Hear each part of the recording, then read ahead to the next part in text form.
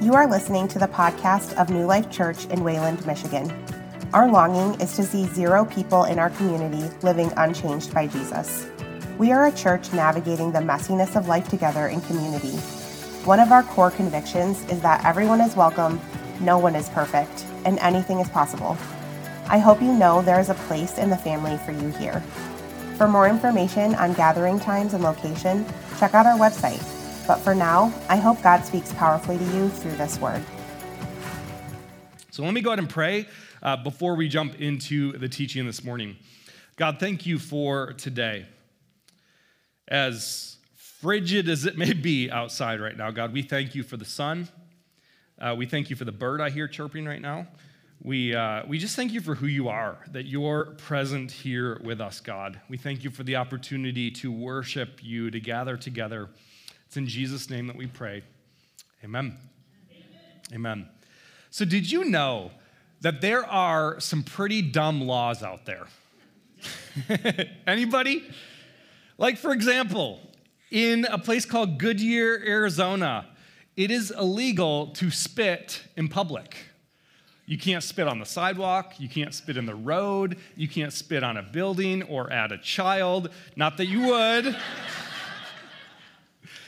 In fact, spitting comes with a fine of up to $2,500 and 6 months in jail. Yeah. Here's another one. In the entire state of Connecticut, it is illegal to sell a pickle unless it bounces when held from one height off the ground. Keep your non-bouncing pickles to yourself, okay? It's so stupid. Or in Gainesville, Georgia, which is the poultry capital of the world, it is illegal to eat fried chicken with utensils. No joke. In 2009, they arrested a tourist for eating fried chicken with a fork. You can't make this stuff up. Churches, just like states and cities, sometimes have some pretty weird unspoken rules. Maybe not laws, but rules as well, right?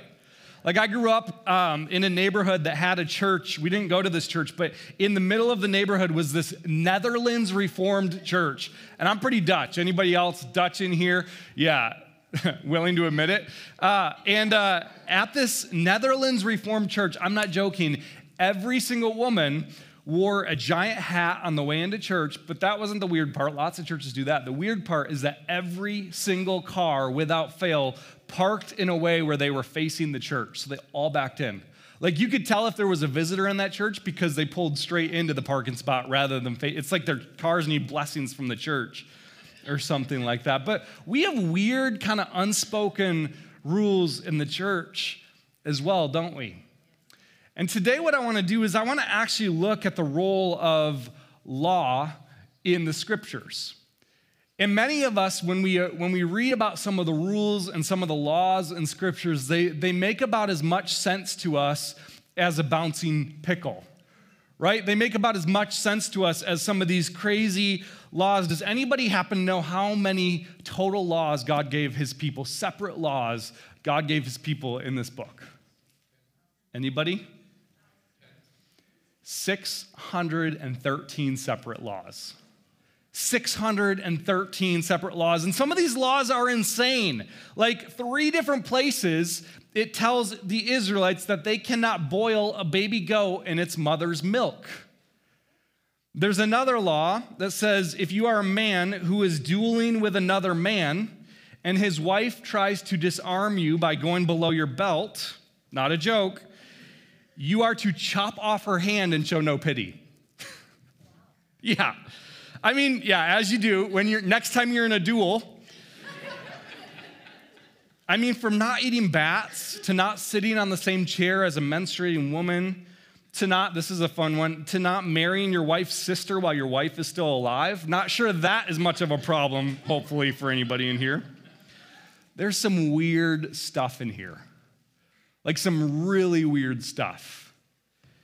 And, there's laws like most of us have probably heard, like the 10 Commandments, the Big Ten, but there's also laws on cleanliness, laws on sacrifice, laws on economics, laws on civility. Words are hard. And perhaps the most pressing question for every single one of us when it comes to the law in the Bible is this question right here. Who cares? Did anybody read the Bible and you just find yourself scratching your head like, who cares? Why are there so many laws in here that seem like you're never going to hear me preach a sermon on not boiling your baby goat in its mother's milk? And yet, what I believe is important for us to know about the law is that the law in this book is not just a list of rules. Like this law code that was written for an ancient group of people that does not apply to us today, this specific law code actually is tied to a greater story. It's tied to a story about God's covenant with his people and who this people is becoming as a result of their covenant with him. You see, the law isn't just a list of rules. Accompanying the law is a pattern that you see over and over again in the scriptures. It happens repeatedly and constantly. There's this theme, there's this pattern that every time law is given, you also see something else happen simultaneously. And so I want to see if you can catch it as we jump into Exodus chapter 32, verse 7 this morning. Exodus chapter 32, verse 7. And just to set the scene, Moses is on Mount Sinai. He's meeting with God. The Israelites have just been freed from slavery in Egypt. Moses is meeting with God. They're establishing covenant together about who this new people is going to be. And this is what happens. And the Lord said to Moses, "Go down, for your people, whom you brought up out of the land of Egypt, have corrupted themselves. They have turned aside quickly out of the way that I have commanded them. They have made for themselves a golden calf and have worshipped it and sacrificed to it and said, 'These are your gods, O Israel, who brought you up out of the land of Egypt.' And the Lord said to Moses, 'I have seen this people, and behold, it is a stiff-necked people.'" Ironically, I have a really stiff neck this morning. That's not even a joke.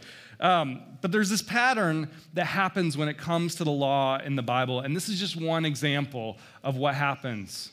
You see, this pattern is this, that God gives the law to people. God gives the law, and then what happens next is Israel fails epically.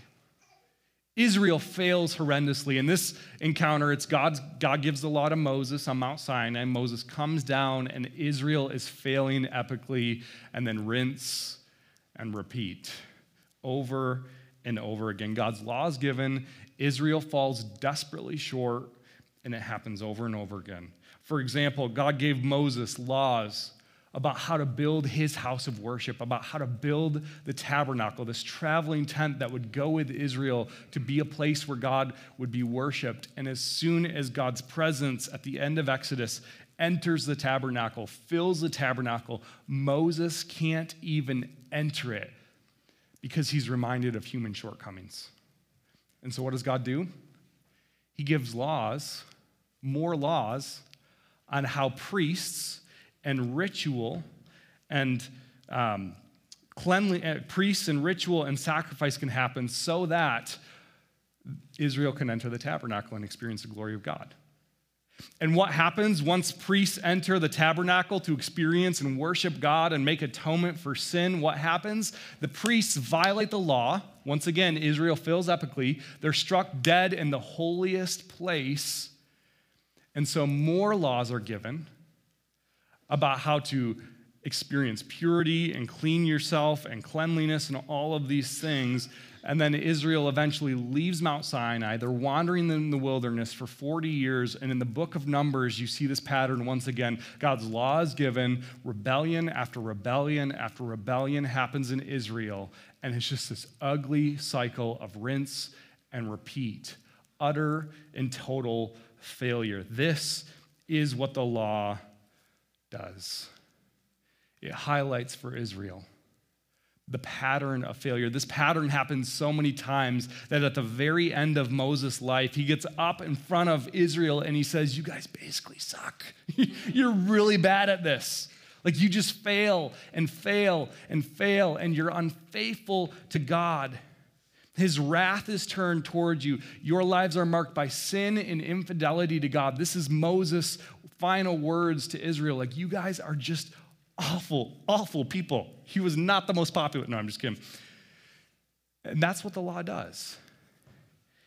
It acts for Israel like a mirror, where they can look into this mirror and they can see themselves as failures when it comes to the glory of God. I brought this mirror and I'm really excited because it shines light everywhere and I can blind some people. Pew, pew. Just kidding. I am going to shine it in the camera there.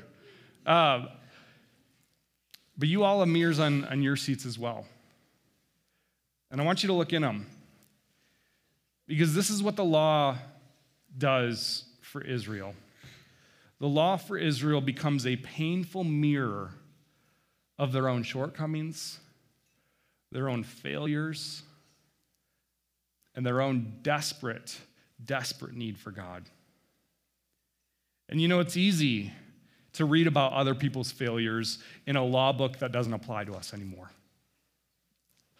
Our society loves other people's failures. It's become a form of entertainment, hasn't it? It's addictive. I mean, every single week, it seems like there's another celebrity that we're pointing to failure at, whether it's like Joe Rogan or Whoopi Goldberg or whatever it might be. Every single week, there is somebody else that the spotlight is being shown on for whatever their failure or perceived failure might be. And pastors are no exception to this. Pastors, man, their stories of failure are just consumed by the church all over the place. I have a friend that calls us fail porn. That's how obsessive we are about failure and other people's failure in our society. But what happens when the mirror is not turned towards other people, blinding other people with stage lights, but is actually turned towards me? What happens when I look at the mirror in my own life? Because there's 1,000 cheesy quotes out there that say things like, failure is just the stepping stones to success. Ugh, gag me. For some of us, failure feels a lot more like an identity. For some of us, we look in the mirror of failure, and maybe we lost our job, or we failed an exam in school. And losing our job is not just losing our job, but it actually confirms everything our father told us when we were kids about how much of a failure we are. Maybe for you, you look in the mirror and you're going through a painful divorce right now. And it's confirmed everything that you've believed about yourself not being lovable or worthy of love and affection. And so you look in the mirror and all you see is failure. Maybe for you raised kids, and one of them is super wayward right now. They want nothing to do with you. They want nothing to do with faith. They want nothing to do with church. And you look in the mirror and you ask the question, did I fail as a parent? Your shortcomings as a parent are on full display. You see, guys, what we do when we look at failure, when we look at ourselves in the mirror of failure, is for so many of us, we blame shift. We talked about that last week. I'll take 5% of the responsibility for my failure, but I'm going to deflect and place the other 95% on everybody else around me. Why? Because the weight of our failure is too heavy to bear when we're faced with it. And I could lie to you this morning, and I could tell you Jesus doesn't want you to see your own failures and shortcomings. I could lie to you and say Jesus just doesn't want you to feel them. He doesn't want you to feel the weight of him, because it's in his it's in his longest teaching, his most famous teaching, where he takes these principles of the law that were applied to the Israelite people and he puts a spotlight on every single one of us. You see, what Jesus does is he holds up this mirror for a law that feels kind of irrelevant to us, and he applies it to every single one of us. You have heard it was said, do not commit murder. He's pointing to the law. But I tell you, anybody who holds resentment in their heart towards another person is guilty of murder. It's a mirror. He doesn't allow us to look away from the mirror. You have heard it was said, do not commit adultery. Once again, he's pointing to the law, the 613 rules that God gave Israel. And he's saying, but I tell you the truth, anybody who looks at another person lustfully has already committed adultery with them in their heart. It's a mirror of our own failure.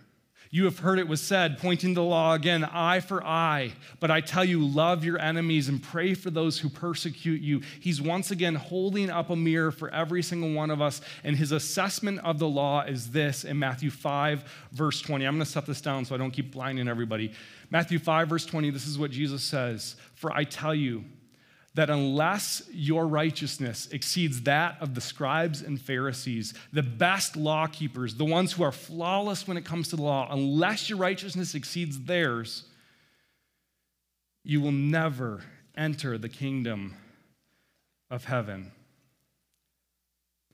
Maybe you're a better person than me. But when I read Jesus' assessment of the law, I personally, Brad, have violated every single one of them without fail. Every single one of them. Like Jesus' view of the law indicts me. It doesn't allow me to just shine this mirror on everybody else. It actually indicts me, because if Jesus is right, which I believe he is, because we're in a church and I'm a pastor, if Jesus is right, my infidelity to God is just like Israel's. Like if Jesus is right, I am the worst of sinners, deserving of judgment by a holy God when I look in this mirror. I don't have a righteousness that surpasses that of the scribes and Pharisees, and I never will on my own.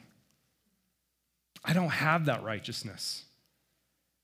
I cannot perform my way into right relationship with God.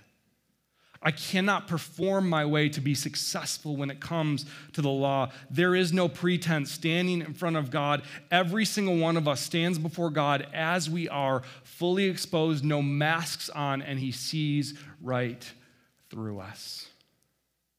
Jesus, he wants us to come face to face with the weight of our own failure. He wants us to feel it, to see it, to name it, and to feel the pain and the weight of this. This is the role of the law for Israel. This is the role of the law for us, to look into the mirror. Why?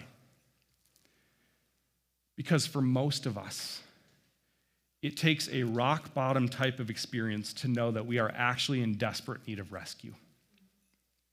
It takes a good, hard look in the mirror to know that we are actually in need of desperate rescue. Here's the hope this morning, that in the gospel of Jesus Christ, the opposite of failure is not success. If it was, we'd be doomed. The opposite of failure is surrender. I'm going to say that again. If you're taking notes, write this down. This is an important one. If in the gospel, the opposite of failure is not success. It's not just trying harder. It's not just doing better. The opposite of failure in the gospel is surrender. I had a meeting with a guy from our church the other week, and we just sat and we talked and just processed through some of the stuff that he was going through in life, that I was going through in my life, and I left that meeting kind of sad, to be honest.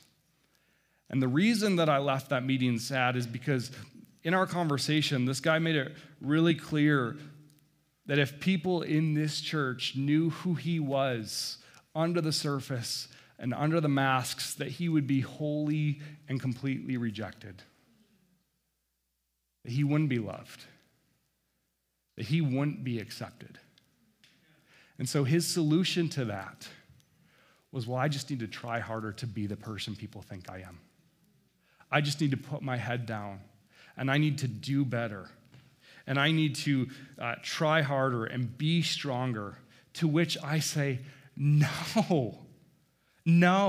But when I look at my life, I find myself doing the same thing. Like if people knew what I really struggle with or who I really was, that somehow I'd be cast out and I'd be rejected too. And what we end up doing, even if we've known Jesus for a long time, is we have this pattern that I call law, grace, law.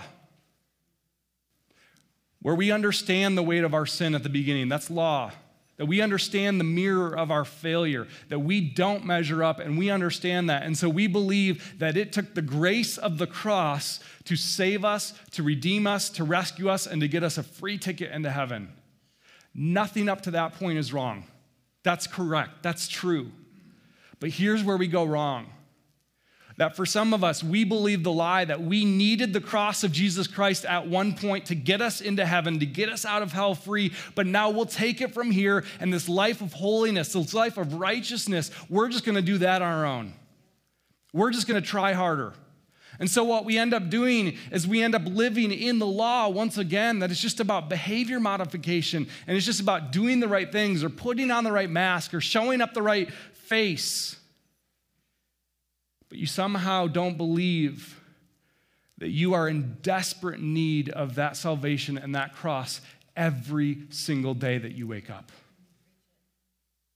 See, we fall right back into the same trap and lie, with the same mirror of our own failure staring us in the face, and some of us are paralyzed by that reality. Some of us are apathetic about faith because of that reality. Some of us are blame shifting and pointing our finger at everyone else that we possibly can because we are paralyzed by the reality of law, grace, law in our lives. And friends, I am here to remind you that in the gospel, the opposite of success is, or the opposite of failure is not success, it is surrender. Every single flipping day, it is surrender. Paul, who wrote a giant portion of the New Testament, who was a Pharisee, by the way, understood this perhaps better than anybody else. In fact, he says in Philippians 3, he says, if any of you have reason to put confidence in your behavior, in your flesh, I have more confidence in that. Like, I was flawless as a Pharisee, the best lawkeeper of the lawkeepers, that when Jesus says your righteousness must surpass that of the scribes and Pharisees, Paul's feeling pretty good about himself according to that standard.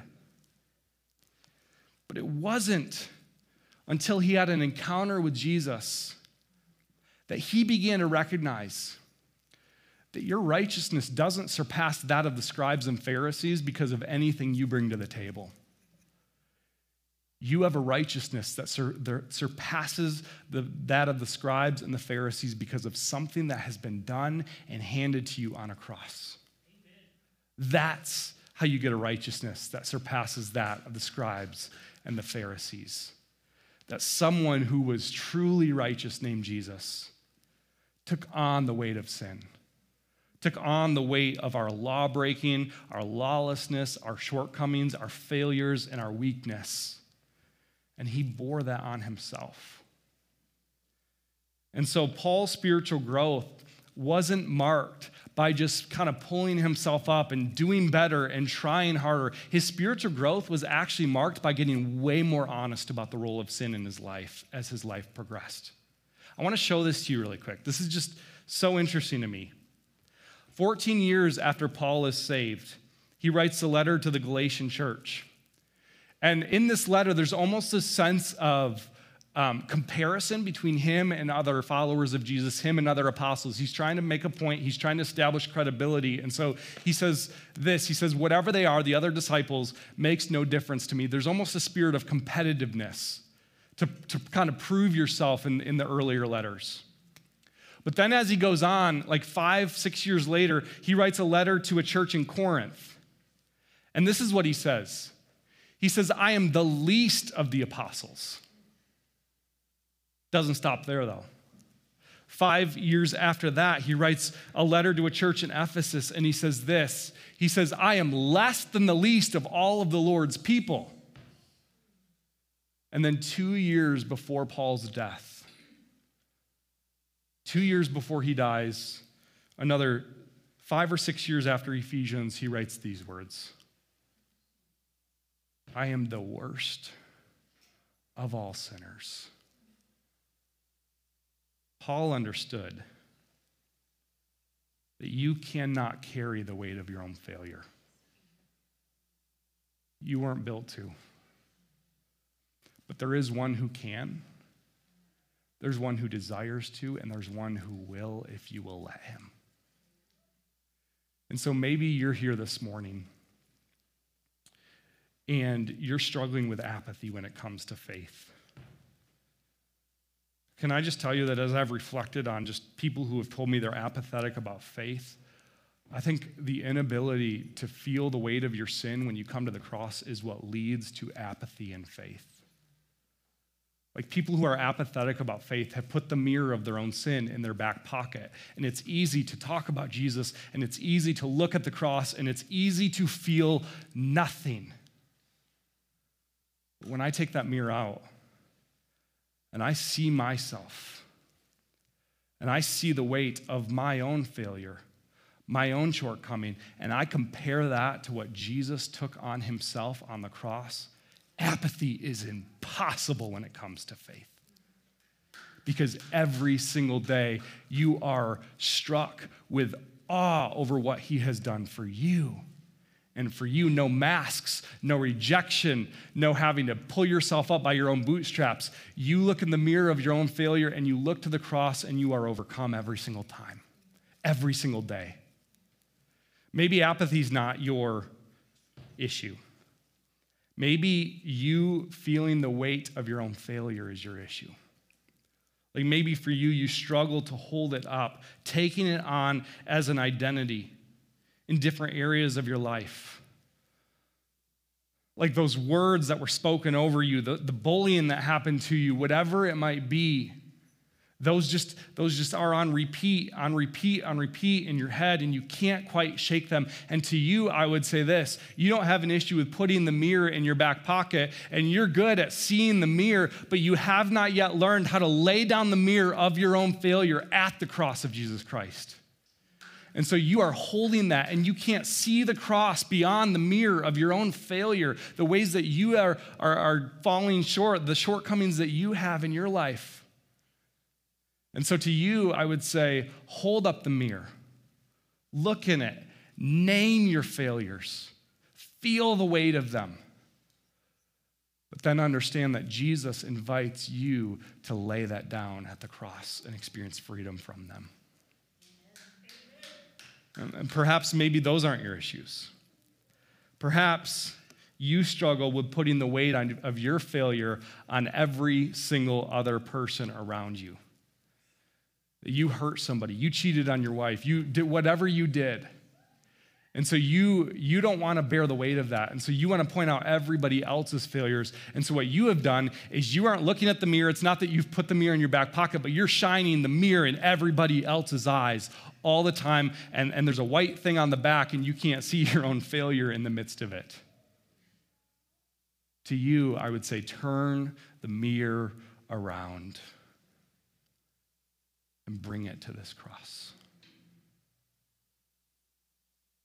Every single one of us in this room, watching online, have something that we would write down on this mirror. Some area of apathy, some area of failure or sin and shortcoming. Every single one of us do. Paul says it this way in Romans chapter 7.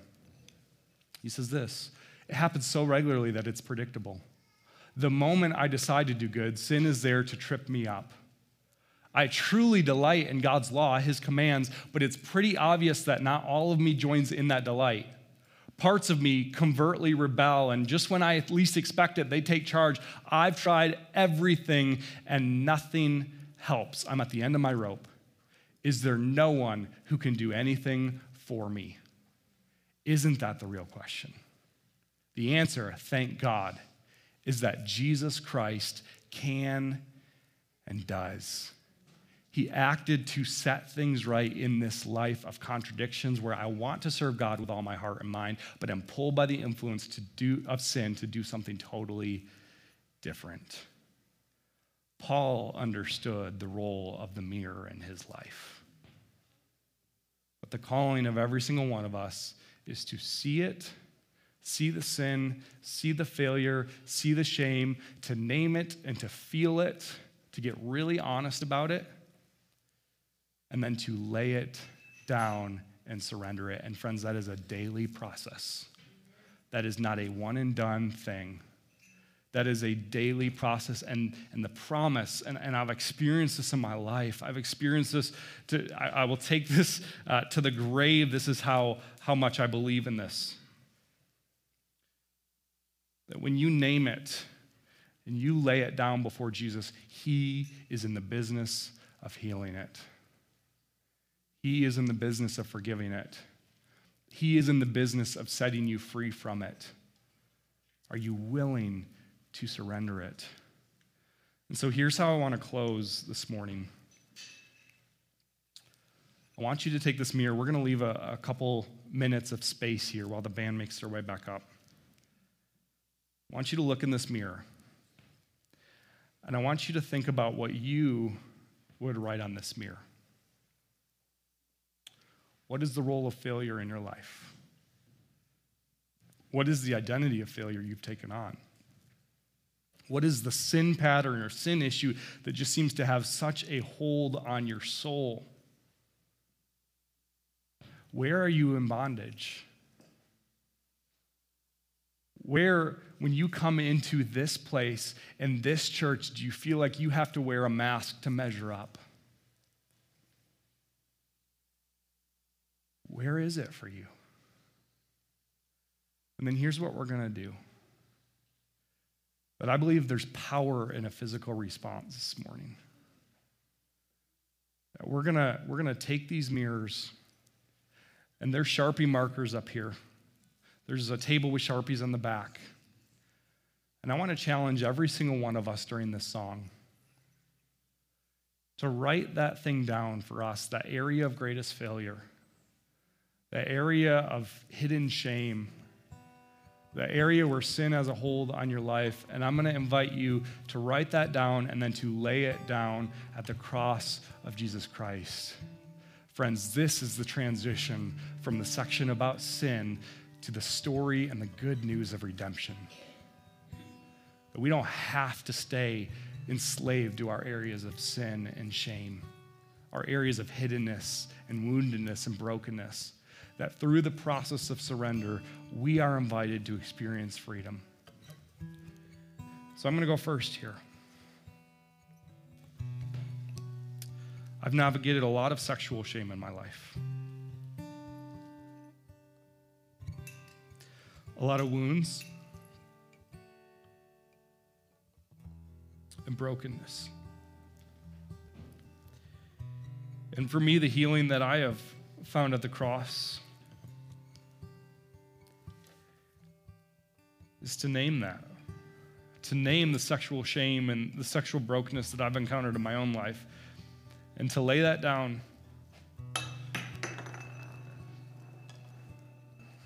That was really dramatic. And to experience freedom from it. What is yours? Let me pray, and then we're going to leave some space to just begin doing that.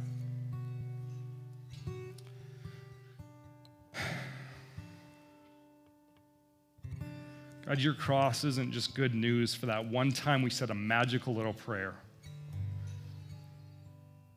Jesus, your good news is good news for the worst of sinners. Your good news is good news for every single one of us, no exceptions. Every single one of us, the worst of law keepers, can find righteousness and healing and redemption and restoration at this cross, the place where you died and laid your life down.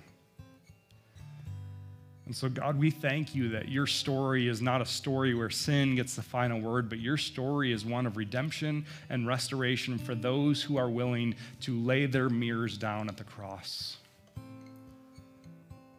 That in your good news, in your gospel, the opposite of failure is not success, it's surrender. And so, God, this morning we come forward and we do just that. We surrender our areas of greatest failure, our areas of greatest shame to you, and we ask you to heal them. God, there is power in laying it down, naming it and laying it down.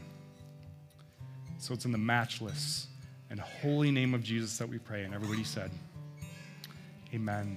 Amen. I want to invite you for the next few minutes to just begin thinking about what you want to write down on that mirror. And then when you're ready, you can do it now, you can do it during the song. Come forward while we sing and lay it down at the cross.